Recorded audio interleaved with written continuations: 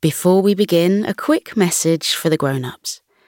If you'd like to support our podcast, enjoy ad-free listening, unlock 4 bonus stories per month, and much, much more, you can join Coco Club. Subscribe in just 2 taps via the link in the show notes. But now, here's a quick word from our sponsors.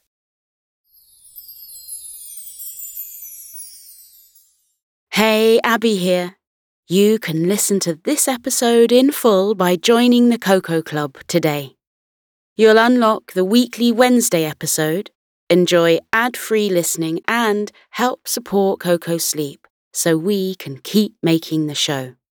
Sign up on Apple Podcasts, or for all other podcast players, click the Supercast link in the show notes. Anyway, here's a preview of this very special episode. It was a bright, cheerful morning, and Mila and Lila were wandering around Sleepy Forest, inspecting all the flower beds. Mila had recently borrowed a book from the Sleepy Forest library about the plants and flowers that grew in the forest, and she was keen to find as many of them as possible. In particular, she had read about a type of purple flower called a snoozy that allegedly emanated the most glorious magical glow whenever the moon came out. The book said that if you smelt a snoozy flower, you would soon fall asleep and have the most peaceful dreams until you woke.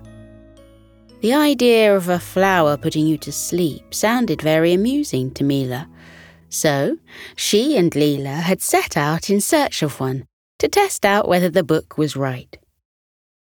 They trudged through the forest on their padded feet and inspected every flower bed they came across. They hadn't yet found a purple snoozy flower, but they had found an array of other beautiful blooms.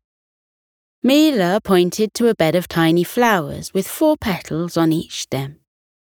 Each petal was a different colour of blue, yellow, pink and orange.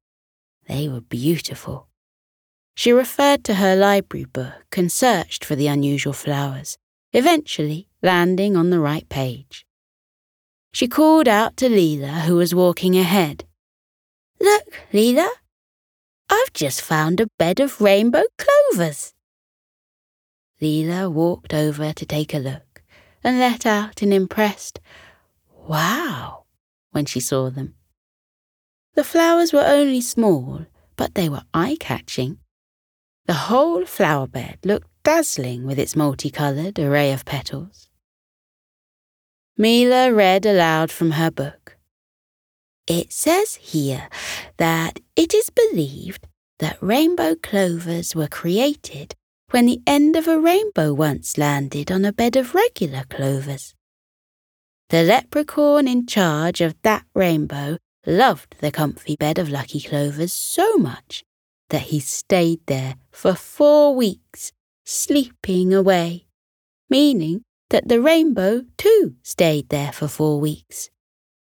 When the leprechaun finally moved on, the clovers had absorbed so much rainbow light that their 4 leaves all transformed into a different colour of the rainbow."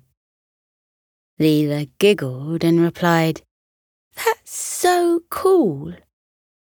The 2 friends were so caught up admiring the rainbow clovers that they didn't notice the voices at first. But when they stopped chatting to smell the flowers, their furry ears pricked as they picked up the sound. Lila looked at Mila and whispered, "Did you hear that?" Their gazes turned away from the flower bed, past a big bush and through the trees. They heard the voices chattering away again. Mila suggested, "Shall we go see who it is?"